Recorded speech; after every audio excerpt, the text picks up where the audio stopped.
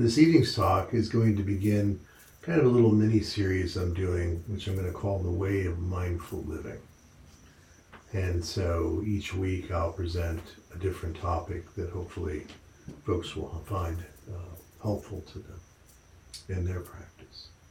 So the first one that I'm going to talk about tonight is to answer a question that may not be evident to people at first, but something that, if you think about it more deeply, sometimes becomes a question. And that question with regard to spirituality is, what's more important, knowledge or experience? Now, what do I mean by knowledge and experience? Well, for a lot of folks, the religious belief or the religious experience, the spiritual experience, and I know that some people have trouble with the word religion today, that it carries a lot of baggage for folks, and I'm okay with that, although I always try, as a lover of words, to bring words back to life, especially after they've been beaten about a little bit. So the word religion for me is not a dirty word. I actually kind of like it. And the word itself means to bring together. So the word religion itself means to bring something together. It comes from the same etymology as the word for ligament, which is to hold something together.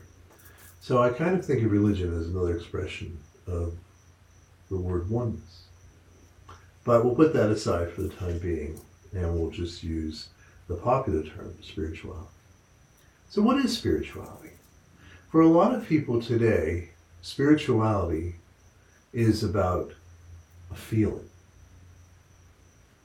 And there's an emphasis on the type of feeling that one gets. And I remember someone not too long ago saying to me that for them, spirituality was the way they felt. And this person was describing the way they felt when they would go off into the woods for a walk, or they would go off camping for a weekend, spending time in natural surroundings.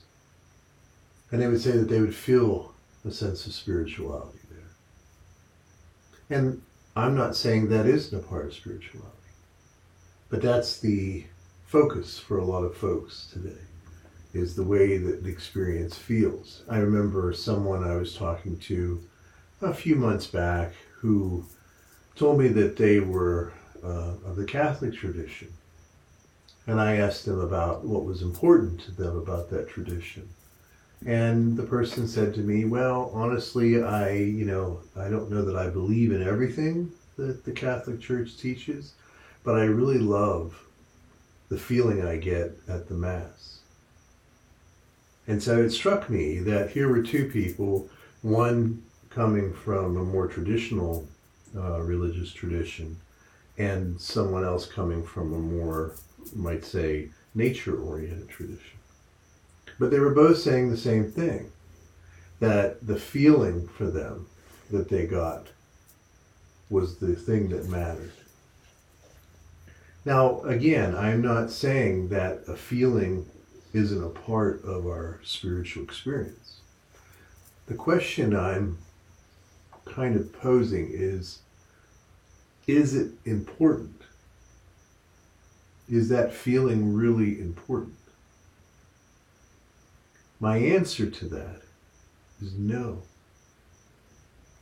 Now, I'm someone who very naturally can relate to both the person who set about taking a walk in the woods, which I love, makes me feel very close to the spirit of oneness. And I've loved being in Catholic churches and even, meditating in them. So I get it. I get that experience that they're talking about. But I think the problem is that when we emphasize a feeling as a way of describing our spiritual practices, it's tricky. And here's why. One of the things that's key to understanding mindfulness is that mindfulness teaches us that there is a natural, interdependent chain of causation. And that this chain of causation is how everything in the mind works. So we start with beliefs that we have. And those beliefs may not be something that we're aware of consciously. They may be the product of conditioning that we've experienced over the years, and they just become our automatic program, sort of like in a computer, the software. And then we go into daily life and we have experiences, right? And those experiences combined with those prior beliefs that we have, even if they're not conscious, create thoughts. And those thoughts in turn create feelings. And those feelings in turn create actions. And those actions in turn create consequences. So that's what we call the interdependent chain of causation. Now, why that's so important to understand is that it helps us understand the place of the sequence. And so, if I'm relying on a feeling to guide me, what happens if that feeling isn't there? What happens if I go out into the woods for a walk and I don't experience that spirit of oneness? What happens if I go to the church and I don't experience that spirit of oneness? And that's the problem with relying on a feeling. It's not that there's anything inherently wrong with feelings. It's just that if we rely on feelings primarily to guide or direct us, it's not a good place to come from in terms of clarity. And why is that? Because there are thoughts that are causing those feelings to arise in us. And if those thoughts are not clear, then the feelings we have will correspond to that. So maybe instead of going off into the woods for a walk and my mind is, just sort of fresh and allowed to just be there, then I might have good feelings. But let's say I go into the woods and I'm feeling kind of down, and maybe my mind is filled with obsessive thoughts, and I carry those into the forest. I might turn the woods into a very dark place. Likewise, if I learn something about the church and maybe I hear some story about the church that disturbs me in some way, then when I go inside the church, I may not have that same feeling. And so that's the problem with letting feelings guide us. And the thing that the way of mindful living teaches us is that we should not allow our feelings to guide our sense of direction about anything. And there's nothing wrong with feelings. Feelings are the natural outflow of thoughts. But using thoughts to guide what we do is just not advised. And relying on feelings to guide us is not advisable. We might take the same thing into relationships. We might say today, wow, I really just love being with this person.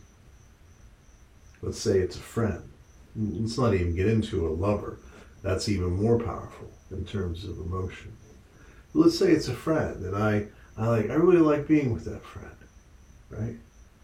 But then something happens, right? Something happens between us. We have an argument. We have some kind of disagreement, which happens to all friends. And what we find is we're no longer feeling the same way. And so if we allow our feelings to guide us, then that's how a lot of times relationships end up not continuing. Because we let that emotion tell us what we should do. So very clearly, the instruction we get in the way of mindful living is that we do not trust our thoughts to guide us. And that doesn't mean that we can't enjoy the good thoughts. And we can't learn from the feelings that we don't like. In other words, when I'm having a good feeling, I can just enjoy that good feeling. Now, it still works the same way. A good feeling is going to follow from a clear thought. A good feeling is going to follow from a clear thought. But a good feeling could also come from a thought that has a lot of attachment, or it has a lot of aversion to it, right? The attachment might be, oh, I found out that I'm going to be going somewhere that I really love to go and travel to, right? So now I'm feeling pleasurable. And then I find out the next day that something happened and now I can't go. So now I'm not feeling so happy. It works the same way. If I want to find happiness, then I have to stop relying on my feelings. I know that might sound contradictory and a little strange, but it goes back to the heart of the teachings, which is we have to allow ourselves the space to explore our thoughts and to see if those thoughts are clear, to see if those thoughts are based on reality, to see if those thoughts are helpful to us. And that's the great thing. We have the choice to choose between thoughts. I don't have to continue to use a thought that doesn't help me, or is not based on reality, or leads to discursive emotion, or leads me into suffering. I don't have to do that. And that's the great thing we have, the freedom to do that. So, when it comes to feelings, I think that's pretty clear. Now, the question was, what's more important, feelings or knowledge? And in the Buddhist tradition, I would say it's not an either or, it's a both and. But if I had to say which one comes first, then it would be knowledge. It would be knowledge. And why is that so important? Because knowledge and understanding is what allows us to see the interdependent chain of causation. And if we didn't have that understanding and that knowledge, then there's not much we could do. We would be like everyone else, pretty much a victim of whatever feelings we were having. And then those feelings would guide our actions. But we don't. We know that there is a knowledge or a wisdom that is based upon that knowledge, or you might say that the wisdom is the way within which we use that knowledge. That's clear. But that knowledge helps us to understand the way things are. It's just like when people talk about oneness, they might say that they had this experience and they felt a sense of oneness. And again, there's nothing wrong with that. That can be beautiful, and that can be something that might even encourage us to go deeper in our practice. When we do liturgy together, it's an experience, I believe, of that spirit of oneness. But if I'm relying on my feelings and not that knowledge, then I might start to put the experience or feeling above the knowledge. When I was growing up as a kid in the Christian tradition, there were people that spoke in tongues. So I don't know if you've ever heard that before. The fancy term for it is glossolalia. And those who could speak in tongues were considered to have a gift. And then there was some that could interpret what was said, right? Because they were speaking with the tongues of angels, although often it just sounded like gibberish.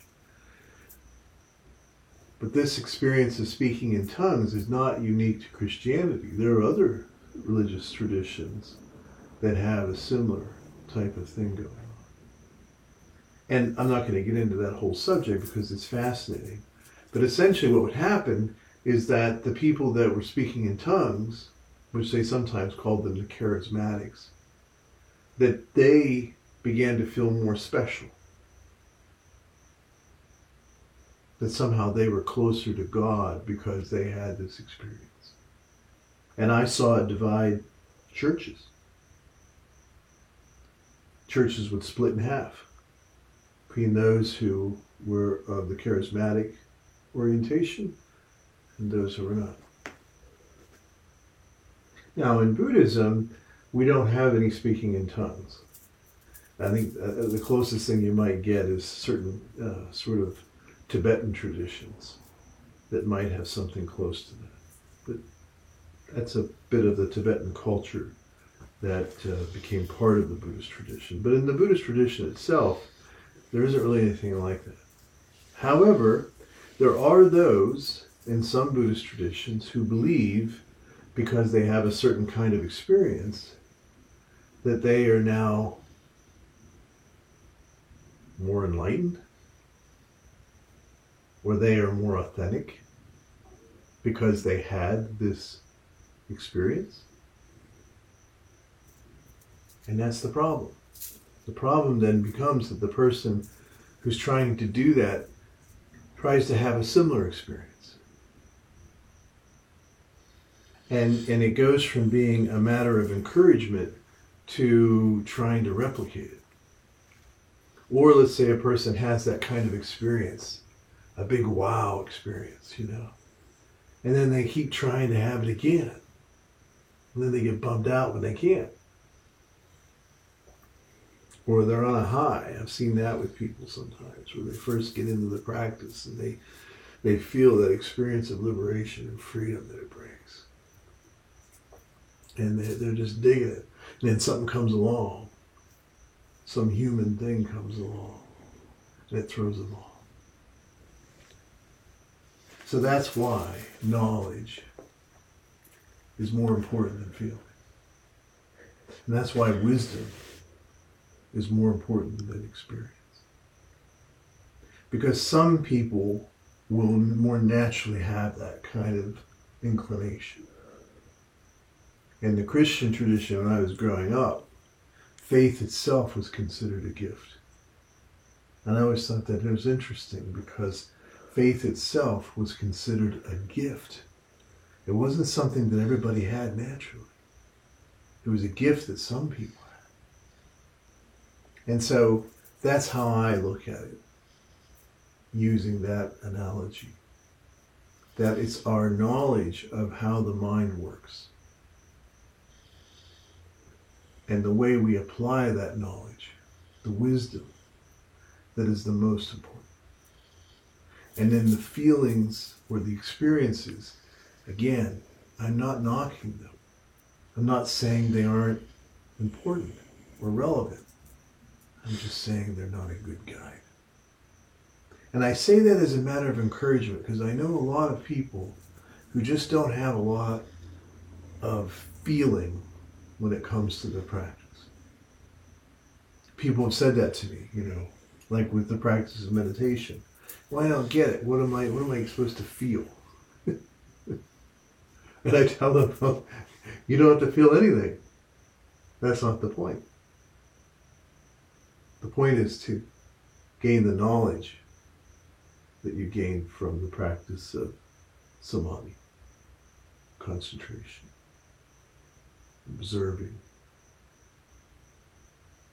and the practices of the 4 questions, where we break down and analyze the question or a problem that has arisen in our life. That's the knowledge that's important. And the feelings will come along. But we don't want to put the cart before the horse. So if you look at it that way, that's how I'll finish with that image. That it's the cart and the horse. They're both together. They're both important. One pulls, one carries. And we need both. But knowledge is the horse.